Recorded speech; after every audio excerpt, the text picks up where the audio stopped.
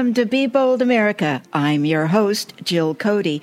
And today, I have the great pleasure of welcoming back a former co-host, Dr. Richard Nolthenius. Dr. Nolthenius, since it's been a while since you've co-hosted with me, I'd like to introduce you. Thank you. Before I introduce our bold guest. Rick, you are a member of the Earth Futures Institute with a specialty in economics at UC Santa Cruz, and you are also the chair of the Astronomy Department at Cabrillo College in Santa Cruz, California. Since 2009, you have shifted your focus to climate science and the human polycrisis and now teach a comprehensive course on climate change and its civilization context. By following climate crisis threads, you have found no solution possible that neglects the deep causes for human behavior in virtually all areas. You state that solutions are not just a technological problem. And last but not least, Rick, you were a contributing chapter author in Climate Abandon. We're on the endangered species list, #1 Amazon bestseller, a book that I edited and contributed to as well. Welcome back, Rick. I'm so glad you could join me today for this I know will be a thought-provoking program. Yes, thank you, Jill. That was a great introduction. And I'd like to introduce our guest. Not yet. Wait a minute. I'm going to introduce the topic of the show. Okay. Yeah. Okay. You're so anxious. You're ready to go. Sorry. Yes, just wanted to welcome you and get started here. So our program today is called We Are Dying for Capitalism. Does big money fuel extinction? We are dying, literally, from capitalism. And if our species is to survive, we need a new abolitionist movement whose goal is to overturn capitalism and replace it with policies and politics that are designed to meet the needs of the many instead of the bottom lines of the few. A triangle of extinction, capitalism, environmental destruction, and war are creating an emergency that humanity as a whole has never faced before. Our interview guest, Dr. Charles Derber, will tell us how runaway capitalism has brought us the brink of extinction and trace the history of how the U.S. became the leading capitalist power, including charting a way to a more hopeful future. We have big things to do. Now, Rick, would you like to introduce our guest? Okay, now, be glad go to. for it. Happy to. Charles Derber is a professor of sociology at Boston College. He's written 26 books on politics, democracy, fascism, corporations, capitalism, climate change, war, culture wars. Gee, there's hardly anything he hasn't written about. No. Culture and conversation and social change. And, of course, sociology really covers just about everything, and it's deeply important to trying to solve our polycrises. He writes for the New York Times, for the Washington Post, the Boston Globe, for Truthout, and other leading media. His books have been translated into 14 languages, and some of those books are Dying for Capitalism, Welcome to the Revolution, Moving Beyond Fear, Sociopathic Society, A People's Sociology of the United States, and finally, Capitalism, Should You Buy It? And many others that are a little bit older. Welcome, Charles. Glad to meet you. Hey. Thank you. It's nice to be on this program. Well, thank you for being here. We are so honored. Dr. Derber, as you have said many times, we never have conversations about capitalism. And we're going to do that today. Yay! Yeah, we're going to talk about capitalism, and I've got the right co-host for it too. So to begin with, just to start with that big question. Of course, you can start wherever you like, but the big question on how has runaway capitalism brought us to the brink of extinction? Yeah, well, that is, I'm afraid the idea of polycrises is overwhelmingly, compelling right now. And you mentioned in the run-up the triangle of extinction, which is kind of, I wish if we were visually here, you would see and your listeners would see a big triangle with capitalism maybe at the top and military destruction down at one corner of the triangle and environmental death and destruction down at the other.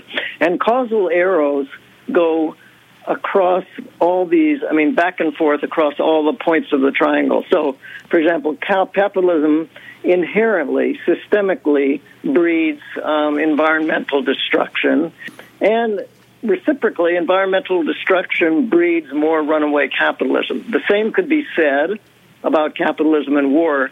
In the genes of capitalism is the propensity to expand by force when necessary, to get more resources, cheap labor, conditions of production which are favorable to big companies, and of course, And then I think one of the problems with the discussion of climate change, broadly speaking, is that it's rarely looked at in terms of its intersections with war, which, in a period where we're at, in the middle of some very ugly, violent, and dangerous conflicts, and in the middle of an escalating climate emergency. These two things are not only are both tend to be discussed independently of each other, they're both discussed independently of capitalism. So, as you sort of suggested, Jill, in your run-up, my way of, I think what I'm trying to contribute is helping people see the broad picture, that all of these crises that we're confronting are intertwined with each other, which may make it seem even more hopeless in a sense. I know one of the great problems of our age is that people feel the problems are so overwhelming that they can't possibly be confronted. And if I talk about this triangle, and if you come to believe that there's some merit to the idea that this triangle is operating, it seems even more overwhelming in some ways. But I do, and while it is overwhelming, there's no way of sugarcoating it, I do think one of the things we try to do at the end of the book, I have a co-author from South Africa who grew up in a family very close to, an ANC family very close to Mandela, and so we end up talking about, as I think you pointed out also, the idea of a new abolitionism. And we try to, since there's so much grim news here, important to understand, we try to end the book showing that while you have to change, you can't just use technology. I think, one of you mentioned that the way that Americans particularly love to think about solving problems is simply changing the technology. Technological innovation can solve green growth, all techno will solve everything. Yeah, and that's particularly ingrained, I think, in the way Americans think about these problems. And you just get an electric car, or you do recycling, and these technological things are not unimportant. I'm not arguing that technology is not very important, but the problem is that when you're a kind of techno-determinist and you're Bill Gates and you say, I'm going to generate the technology which is going to end poverty and change, stop climate change and so forth, it diverts public attention from the kind of social systems, our economic systems and our social systems, which are deeply driving both the technology itself and the outcomes of these emergencies that we're dealing with. Those social norms that we're obeying really ultimately come from a kind of natural selection competitiveness and one-upping the competition in your own species, I fear. Right. And this is why we don't seem to be trying very hard in trying to upseat the politicians and the corporations that buy them from doing what they're doing, even though it's wrecking the earth. Yeah. What you said suggests sort of we're biologically wired for this competition, and this competition is going to destroy us in the end. And I think of it, there may be some wiring of, I think of human nature as very plastic, very flexible. And you can live in cultures which are super competitive and economies that breed that competitiveness. And you can live in cultures that are much more cooperative and communal. And so what we're trying to do in the book is say that this is not simply a function of the way people are wired biologically. It's a function to a large degree of the social norms that, drive our behavior, the values, and as you mentioned, I wrote an earlier book called Sociopathic Society, which argues this sort of paradoxical view that societies can be based on anti-social values. The dominant values of a society can be basically oriented toward actually destroying that society. Yeah. And there's just a lot of that in American capitalism. And in Dying for Capitalism, capitalism breeds a kind of its own culture, which is around competition and wealth and getting rich, and it enshrines a set of values that are very associated with the American dream. But I don't see these as, there may be a capacity for this biologically, but I'm wired necessarily to do this. We're basically bred to do this by economic powers and by cultural norms, which the people who run our economy and the cultural institutions that are sort of associated with it have deeply bred inside of us, and then diverting us to believe that all of the problems that we're struggling with today, these multiple crises of climate and war and so forth, are basically can be resolved through technology rather than what I see and what we are trying to argue in this book is the heart of the problem, which is the way our economic system is wired, socially and economically, institutionally, and the way in which that drives, crises like climate and war, which also drive each other. So it's kind of an intersectional analysis, and it involves looking at big systems of power.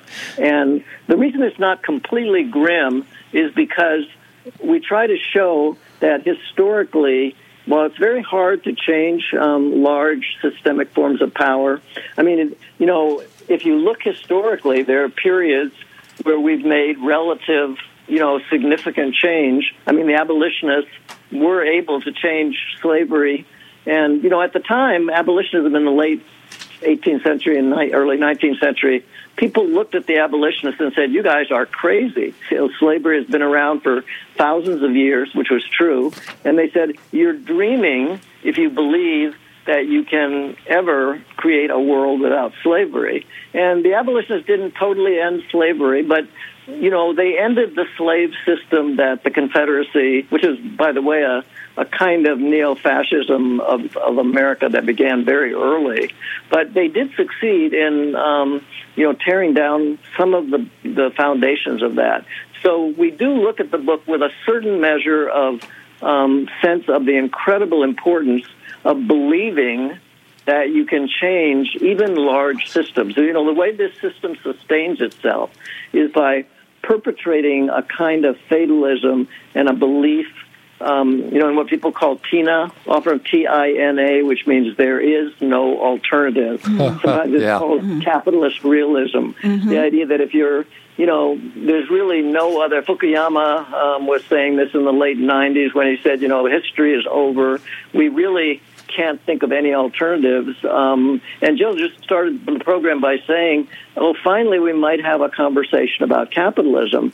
And I think she's right that it's kind of unusual to do that in the public square, so to speak, because the culture has just bred in us the idea that whatever problems capitalism has, and, Americans do believe that capitalism is profoundly flawed. About 50% of Americans in polls over the last 10 years have said that they see major problems with capitalism. Well, and they also don't see or know what the alternative would be. You are listening to Be Bold America on KSQD 90.7, 89.5, 89.7 FM. Many voices, one station. Listen globally online from the KSQD.org website. Our topic today is We Are Dying for Capitalism. Does big money fuel extinction? And we, Dr. Richard Nolthenius and I, are speaking with Dr. Charles Derber, Professor of Sociology at Boston College and author of 26 books, the most recent of which is Dying for Capitalism, How Big Money Fuels Extinction and What We Can Do About It. I'm your host, Jill Cody. And we invite you to join us tomorrow at this time from 5 to 6 for Talk of the Bay here on KSQD. You're listening to KSQD Santa Cruz. Christine Barrington is your host, and she has two parts. First, she'll interview Executive Director Matt DeYoung of the Santa Cruz Mountain Trails Stewardship, who have been creating and maintaining world-class trails in the Santa Cruz State Park since 1997. And then in the second half, she welcomes back ACLU Santa Cruz Chapter Director Peter Gelblum to discuss the Santa Cruz City Council response to the Police Department proposal to install automatic license plate readers at busy city intersections. Peter will share how the local ACLU chapter has been working to protect civil liberties in 2023. That's tomorrow on Talk of the Bay from 5 to 6 here on KSQD. And now back to Jill, Richard, and Guest. And we're back. This live Be Bold America show is edited into a podcast that's available for free on Apple, Google, Spotify, and many other podcast platforms, including YouTube and on the KSQD website. Please follow our podcast and share it with friends. That's how our show grows. And grow we did last year. Our listenership increased 213%, and the Be Bold America podcast is now heard in 10 countries, including the United States, of course. Thank you to all of you worldwide for your support, and keep spreading the word that this program discusses wide topics on democracy, the climate crisis, principle-centered living, and values truth above all else. So I am very pleased that you are listening.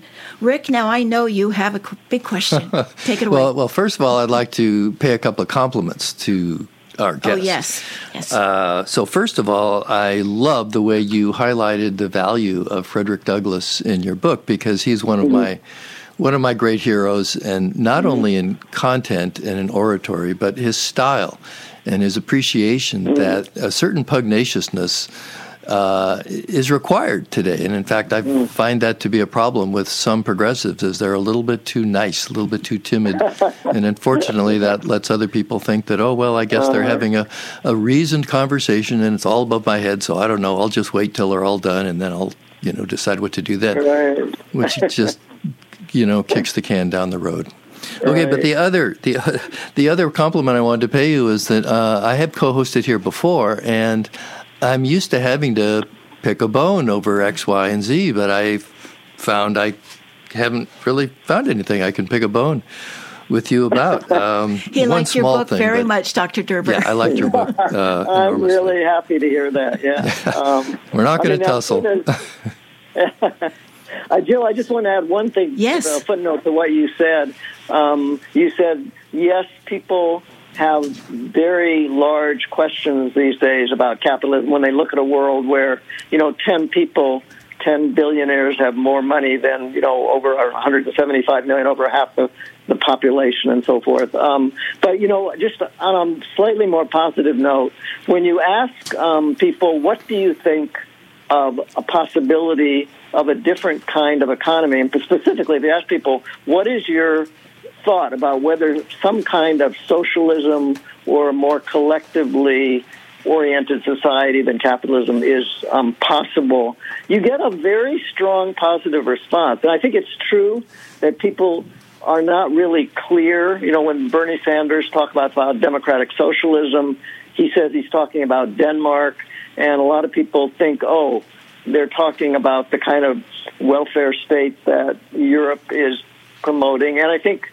there are important differences between capitalism in the United States and capitalism in Europe, which are reflected in the fact that America, for example, produces much more climate, emissions than most European countries do. And, of course, it's much more militaristic than most European countries have been since World War II.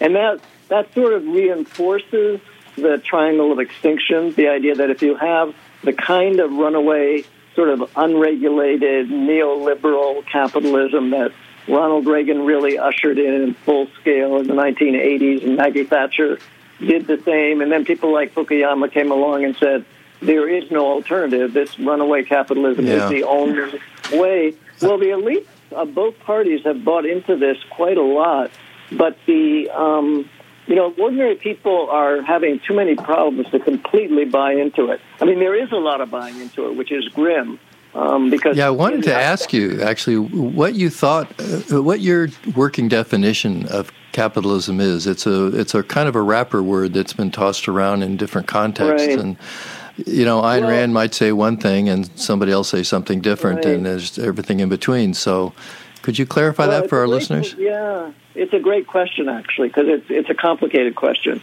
But just to bring it down to very straightforward basics. I think of capitalism as a system which says we don't need public goods, meaning anything produced that is not produced for the market by private companies and for profit. That if we create a society which is organized only around production, everything for sale, everything that is produced that has value should be produced on the market by large or small corporations and sold for profit. And that means that everything else that might be necessary, anything that government might have to step in on because it's not profitable, whether it's a vaccine for a public health emergency that only comes every half century or so, or whether it's basic medical care or higher education that is expensive. So, Dr. Derber, does that, just to interrupt for a second, then you get Sure. back, but does that mean there would be no such thing as democratic commons?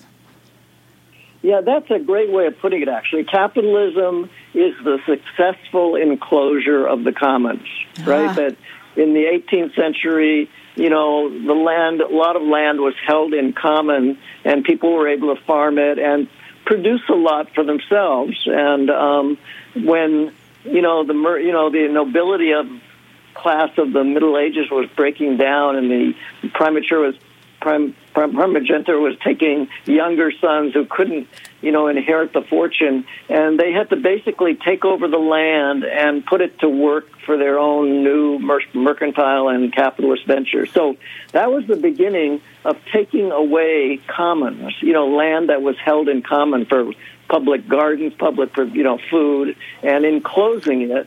And of course, the fallacy is that commons, there are some commons you just can't enclose, like the atmosphere we breathe and the oceans that circle the globe. Right. And trying to privatize those.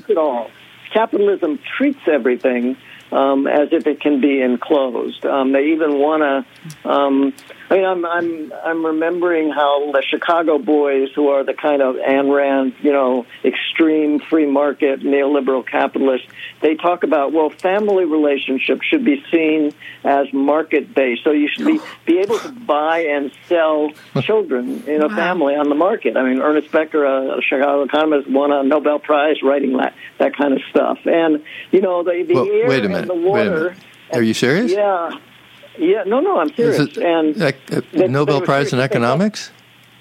Yeah, Becker, a Chicago economist, argued that family, like everything, should be understood as something sort of organized on market principles, which means, since market principles are the idea that everything is best organized when it can be bought or sold on the market, it would imply that, and we use that in language. We talk about dating markets or being on the market when on relationships. It's quite easy in this culture to make love relationships commodified in some way. I mean, that's what, when Jill asked me what is capitalism, it seems to me it's the effort to reduce all social relationships and all social activity to market activity, to basically make everything a market transaction driven by interest. I mean, you mentioned Ayn Rand, who wrote a book called The Virtue of Selfishness, saying the best world, one where people are perfectly self-interested in the market. And if you try to make as much as you can for yourself in the market, Adam Smith's invisible hand will ensure that the collective good is accomplished. And it seems to me, Jill, when you said, isn't there a connection between capitalism and the commons? I think that's a really good, clear, simple way of putting it, that capitalism is the effort to totally enclose the commons. So then we wouldn't have democracy. What would we have? I mean, if they completely encapitalize the democratic commons, then what do we have?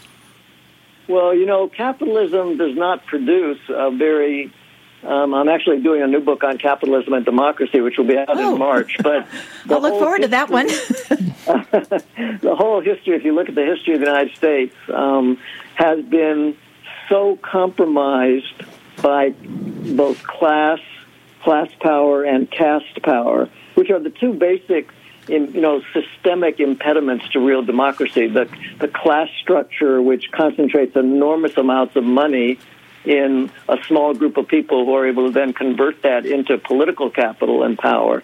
And it concentrates, and the caste system, which takes race and gender and other, biologically based hierarchies and concentrates power in those systems, which generally lead toward neo-fascist kinds of racial or racially based hierarchies of power.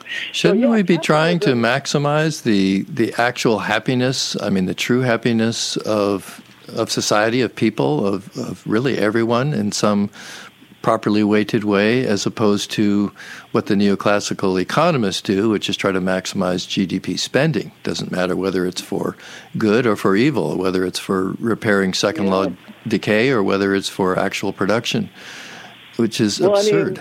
I think that the answer to that question is that capitalism survives with a culture that indoctrinates people with the idea that nothing gives you more happiness than doing well on the market. There was a study of young girls.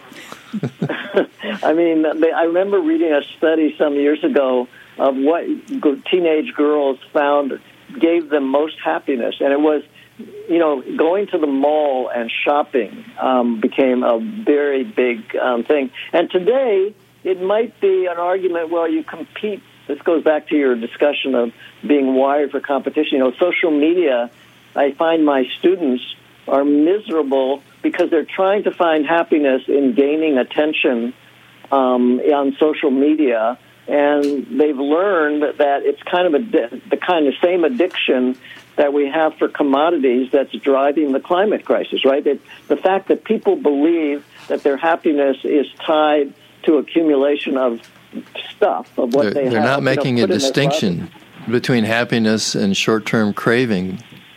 We're not rational people too much.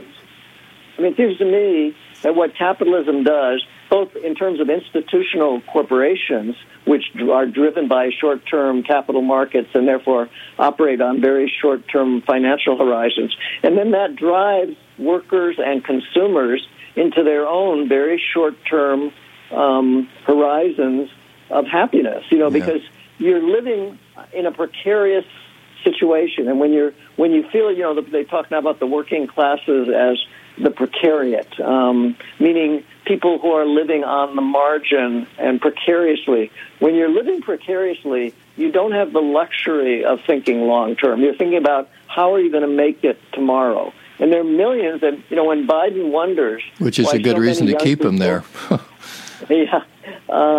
That's what capitalism does, of course. It keeps people on the precipice, where people have to worry on a day-to-day basis about what the tomorrow is going to bring. And, they're about 40 to 50% of Americans say that they're one illness or, one layoff away from sinking. We don't have that's one of the distinctions with the European models.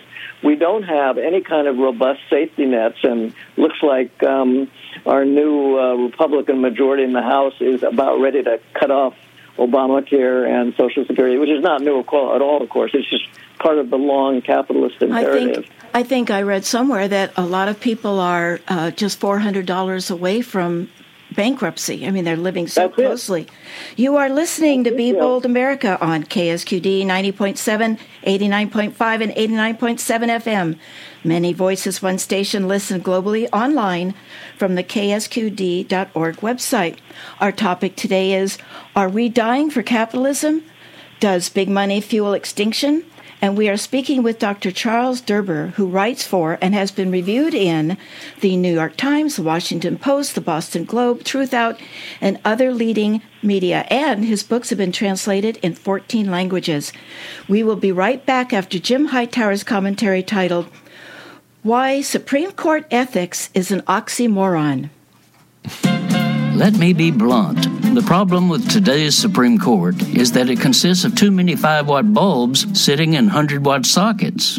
While most of the 9 members are assumed to be brilliant, smart is as smart does, and this court's right-wing majority wallows in stupid, consistently pushing plutocracy, autocracy, and theocracy over the democratic will of the people. Compounding this stupidity, many of the judges have flagrantly accepted gifts of cash, luxury vacations, and other freebies from the corporate and right-wing interests that have benefited from the court's rulings. Yet, caught red-handed, the narcissistic jurists assert that we the people should just trust their integrity. These 9 legal power brokers, who pose as America's arbiters of justice, have even exempted themselves from having an ethics code, allowing each one to make up their own unwritten ethical rules. Thus, corruption flourishes, so the public, Congress, and the media have finally demanded that at the very least the eminences be subjected to basic ethics. Okay, the 9 finally grumped, we'll sign on to a code. But their acquiescence included a killer gotcha. They would write their own rules of behavior. Sure enough, their 14-page code is a toothless watchdog with no bark, much less bite. It starts by snarling that the great unwashed simply fail to understand that the entire court is, as the Chief Justice had earlier proclaimed, jurists of exceptional integrity. So the new code promises boilerplate ethical behavior but provides no enforcement mechanism beyond claiming the judges will police each other. This is Jim Hightower saying, if these brilliant lawyers can't or won't write a straightforward code of judicial ethics, why should we trust them to render justice for us? To help democratize this third branch of our government, go to fixthecourt.com. The Hightower Radio Lowdown is made possible by you subscribers to Jim Hightower's Lowdown on Substack. Find us at jimhightower.substack.com. If you are just joining us, our topic today is We Are Dying From Capitalism, Does Big Money Fuel Extinction? And our bold guest is Dr. Charles Derber. Please look for his other books such as Moving Beyond Fear, Sociopathic Society, and Capitalism, Should You Buy It? Dr. Derber, in the commentary, Jim Hightower mentioned this court's right-wing majority wallows in stupid, consistently pushing plutocracy, autocracy, and theocracy over the democratic will of the people. After hearing his commentary, did any thoughts or reactions come to mind, especially how they might relate to dying for capitalism? Yeah, I don't think actually, I'm a big fan of Hightower, but to just call it stupid, I think, is to distract from the way in which, things are organized by our economic system and political system. The people that are sitting on the Supreme Court are there because literally billions of dollars were organized by the Federalist Society and by the companies that support them. They had a very clear agenda, which is, you can read it in the Federalist Society publications, which they're now implementing. And much of it is much around the subject material we're talking about. It's to stripping away all of the regulatory public kinds of sort of things that government or communities or publics can do to rein in the extractive, exploitative appetites and addictions that capitalism breeds. So, right now the Supreme Court is sitting on, as you know, cases about regulatory, the constitutionality. Yes, I wanted to ask you about regulation. That. Yeah, and that's sort of like a perfect capitalist kind of. It's sort of like this is not about stupidity. This is about locking into the constitutional system a set of rules about what can be done to regulate market excesses, externalities to the market, which you might say climate change is a massive, or war is a massive externality. An externality just being a cost of market transactions that the people who produce the cost don't have to bear, but down the road, if a factory pollutes, the cost is externalized to the people who get sick from the pollution, drinking the water but the factory polluting doesn't have to pay. So the court right now, I'm glad you brought this up, it's from Hightower. It's a perfect example of how capitalism quietly, most people don't know about the institutional networks which have driven all this money in a very concerted way over many decades into exactly what we're dealing with on the court now. The court, by the way, is very, very important. I mean, the whole, I don't know if you guys know this, but back before the Civil War, the corporation was understood as a public entity. It was chartered. Corporations are chartered in states. Yes, and then it got personhood. It got personhood after the Civil War when the Supreme Court was, brought to bear by the new robber barons, who were basically one of the biggest revolutions they did was take over the Supreme Court in the same way that the capitalist powers are doing today. And they completely changed the idea of what a corporation is. If you had a corporation which was, before the Civil War, was understood as a public entity created by the people and for the people, and they had to be accountable to the people. So, for example, corporations were chartered to be reviewed every 10 years, particularly banks in states like Pennsylvania, and it was the legislators had to the company had to prove to the legislature that they were producing a public good. They could produce profit, but the fundamental imperative constitutionally of the corporation was to prove they were improving the public good. What the robber barons did in the late 19th century, Carnegie and, J.P. Morgan and Rockefeller, is they produced a Supreme Court which rechartered and gave essentially what we now call personhood to the corporation, which said basically it was a revolution in constitutional thinking, which said that the corporation is really simply a private contract, purely market-based contract between investors and executives.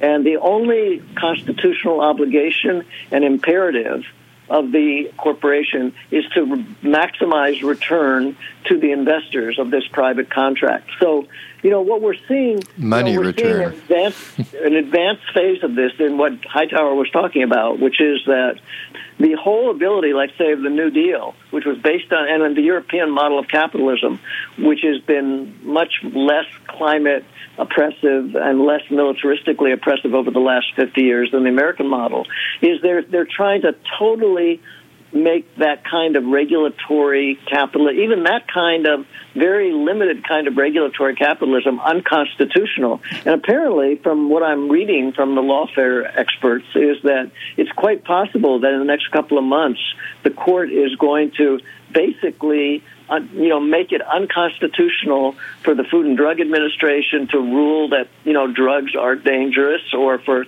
the EPA to, make pronouncements and regulations about emissions and so forth.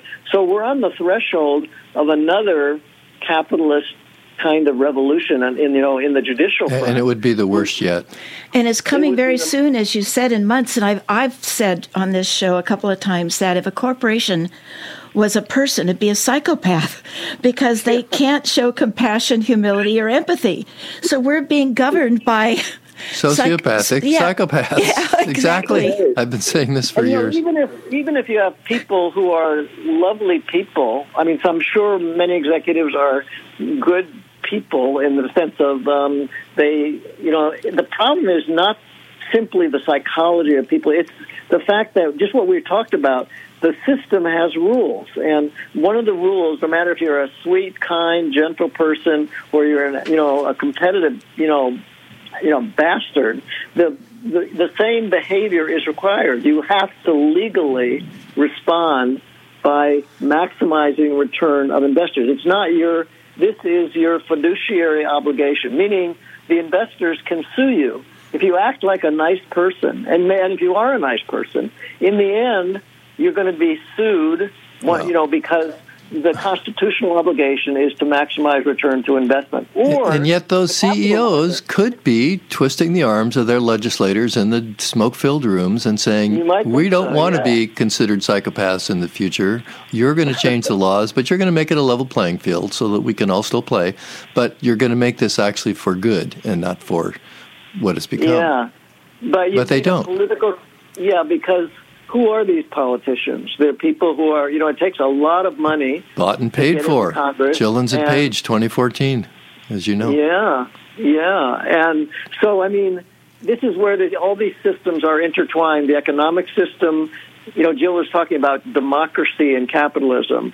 And the presumption in American history has always been that capitalism, the market is, this is what people like Milton Friedman and the fundamental theorists of free market capitalism say, that the market is free, the government is coercive, and so we can only have freedom and democracy in a capitalist system. Well, basically, the problem is that when markets concentrate money at the level that they do today, which is just overwhelming, the amount of concentration of capital and wealth in a very small elite of people, and those people are highly politicized. They're the people who are corrupting the court.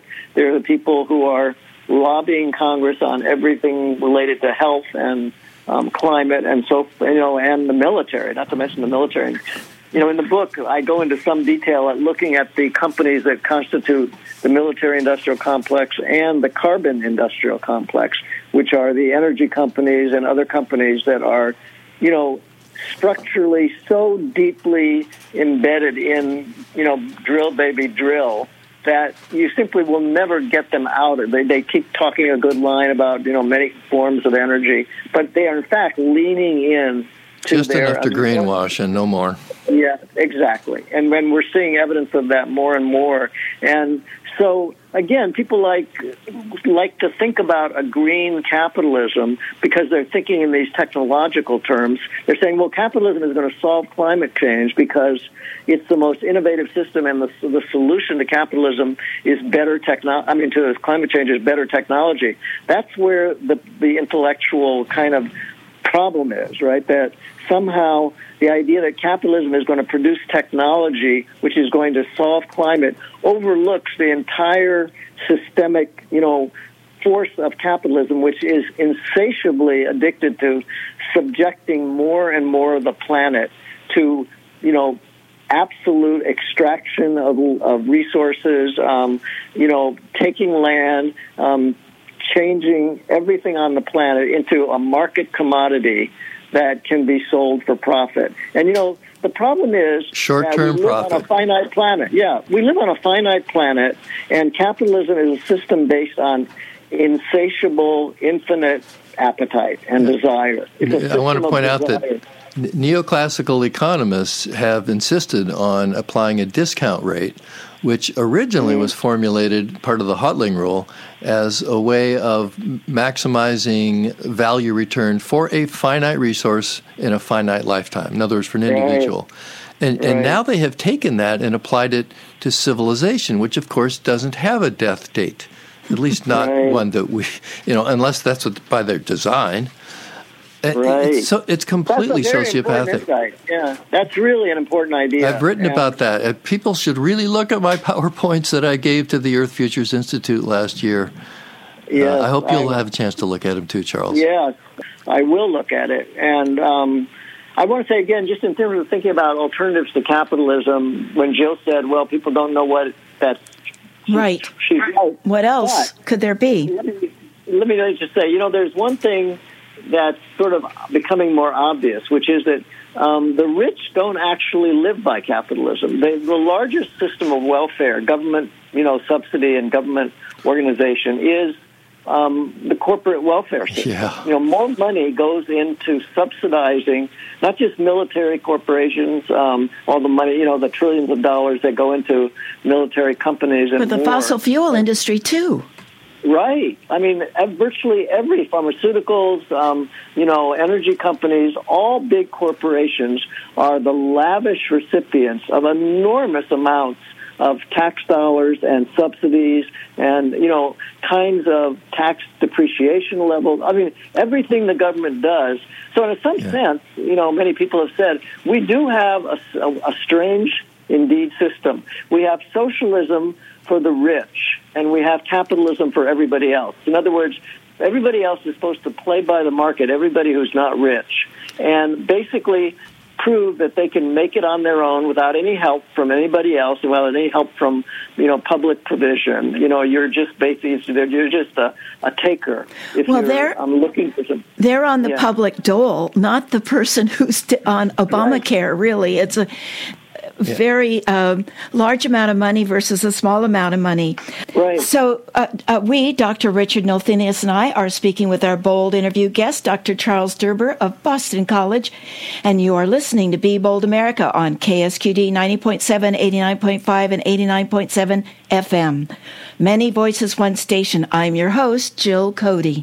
And stay tuned for the final portion of the show. And then following it at 6 o'clock here on KSQD, we'll have State of Mind, our monthly program hosted by Santa Cruz licensed psychotherapist Derber Sloss. Nearly 1 in 3 adolescents will experience anxiety disorder by the age of 18. Today at 6, you'll hear from college student Elena Shane, who courageously shares her story of navigating severe anxiety since childhood. Together with her family and a service dog, she has learned about herself and developed skills to better manage her life. Also joining in is psychologist Sheila Siegel, providing information about teen anxiety symptoms, coping strategies, treatment approaches, and resources. It's coming up at 6 on State of Mind right here on KSQD. And now back to Be Bold America. Now, in the last segment of our time together, Dr. Derber, I usually ask what you have for us to keep doing, stop doing, and start doing. But I know Rick has another question. Well, I want to make one interesting point on that last segment, and that is that there's a study done that showed 1,200% return on investment for the oil companies through their lobbying. They actually get far more profit back by lobbying than they do by drilling, even.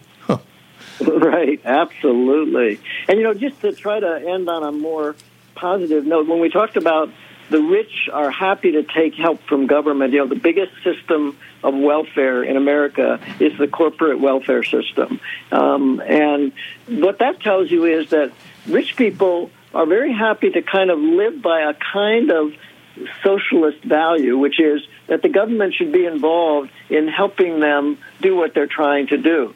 So if you actually take that idea and say, well, if wealthy people are happy to be, to believe that the collectivity should be investing in them through our tax dollars, which we do lavishly, to allow corporations to become profitable, then why don't we expand that idea? And this is very much at the center of our book's solution in the last part of the book, is expanding that idea that society should be organized for people helping each other through, and that means through collective ownership of the commons and collective, the collective, primal urge to be part of a community in which we feel safer and more secure because other people have our back.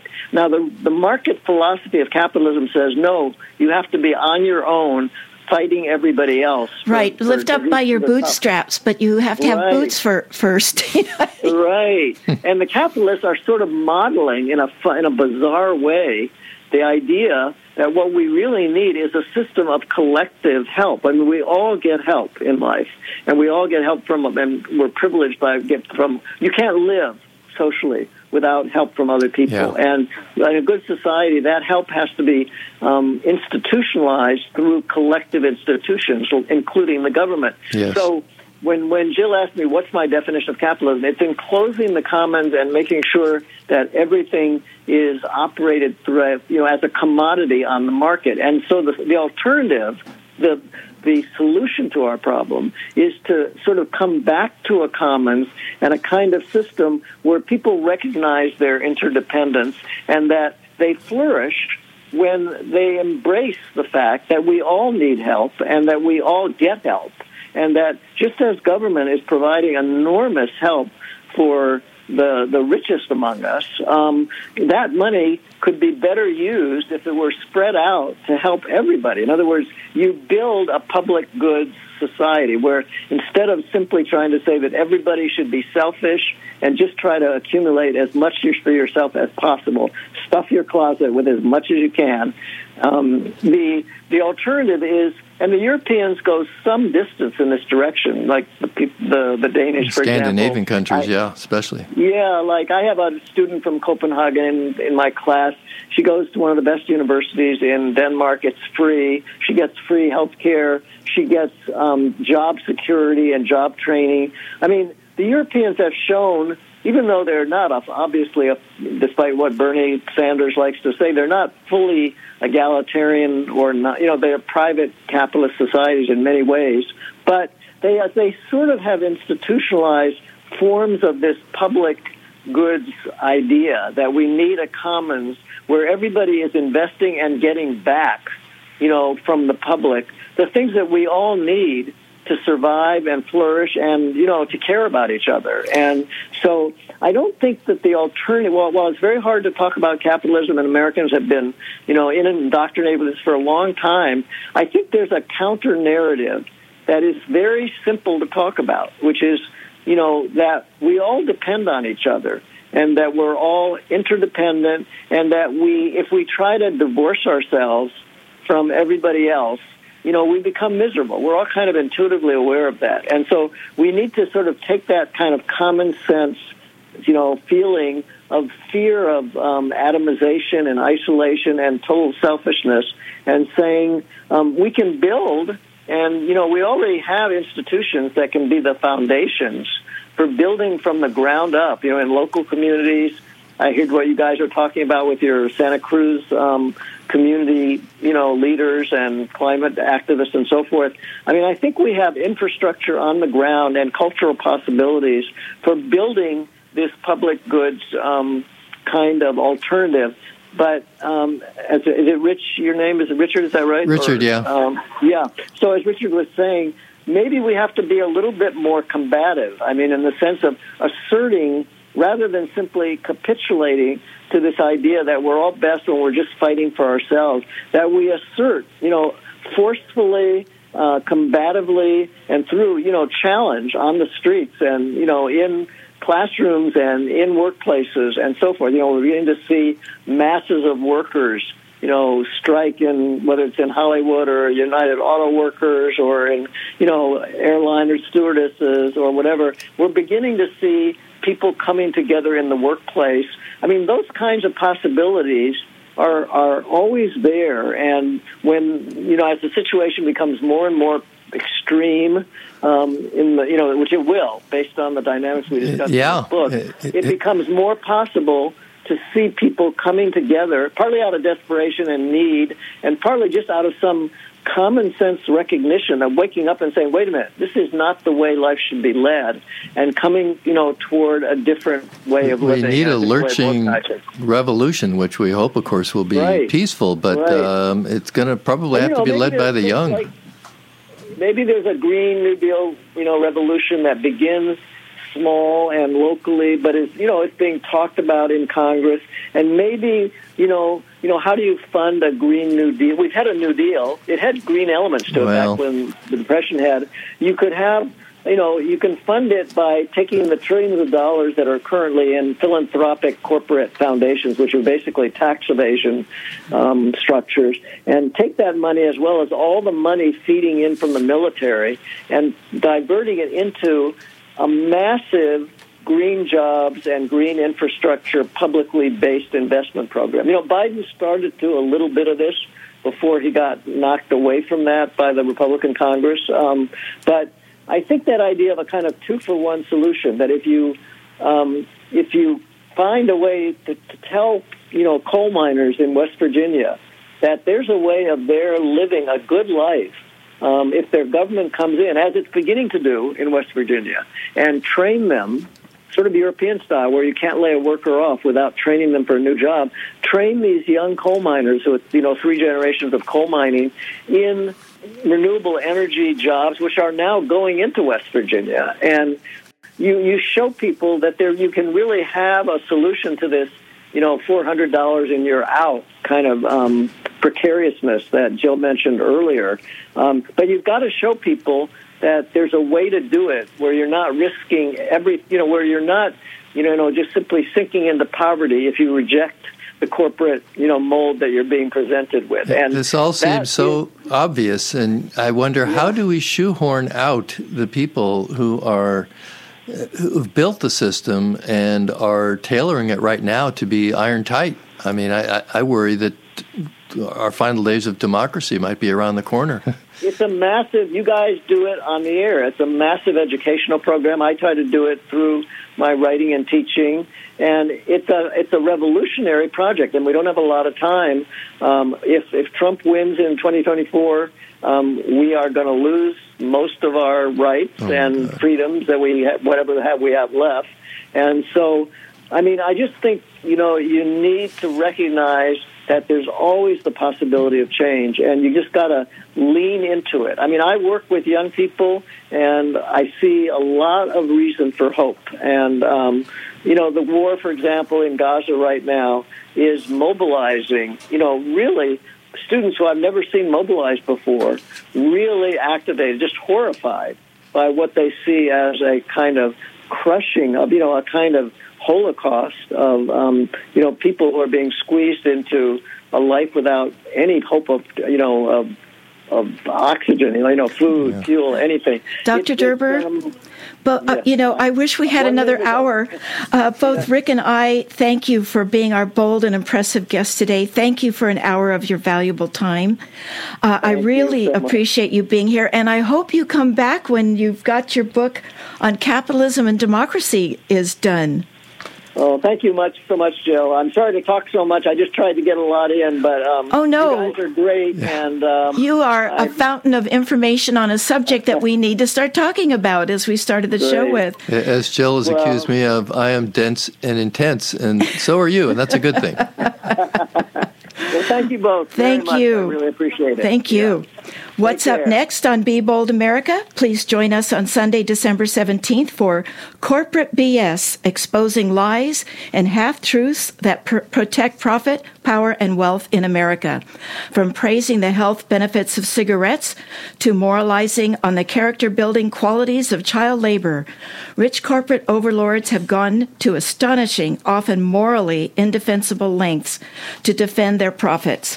Since the dawn of capitalism, they've told the same lies over and over to explain why their bottom line is always more important than the greater good. You say you want to raise the federal minimum wage? Why? You'll only make things worse for the very people you want to help. Should we hold polluters accountable for the toxins they're dumping in our air and water? No, the free market will save us. It's always the same tired threats and finger-pointing and a concentrated campaign to keep wealth and power in the hands of the wealthy and powerful. In their eye-popping book, Corporate BS, written by billionaire Nick Hanauer, journalist Joan Walsh, and Donald Cohen, the founder of In the Public Interest. We will have the honor to speak with Donald Cohen in identifying the pernicious propaganda for the wealthiest 1%, and he will teach you on how to fight back. So please join me for Corporate BS, Exposing Lies and Half-Truths that Protect Profit, Power, and Wealth in America on Be Bold America, Sunday, December 17th at 5 p.m. I want to give a special thank you to today's Be Bold America's program engineer, who is also our station's program director, Howard Feldstein. Stay tuned for State of Mind and Deborah Schloss. My name is Jill Cody. And this is Richard Nolthenius. And thank you for listening to Be Bold America. Until next time, keep, stop, start.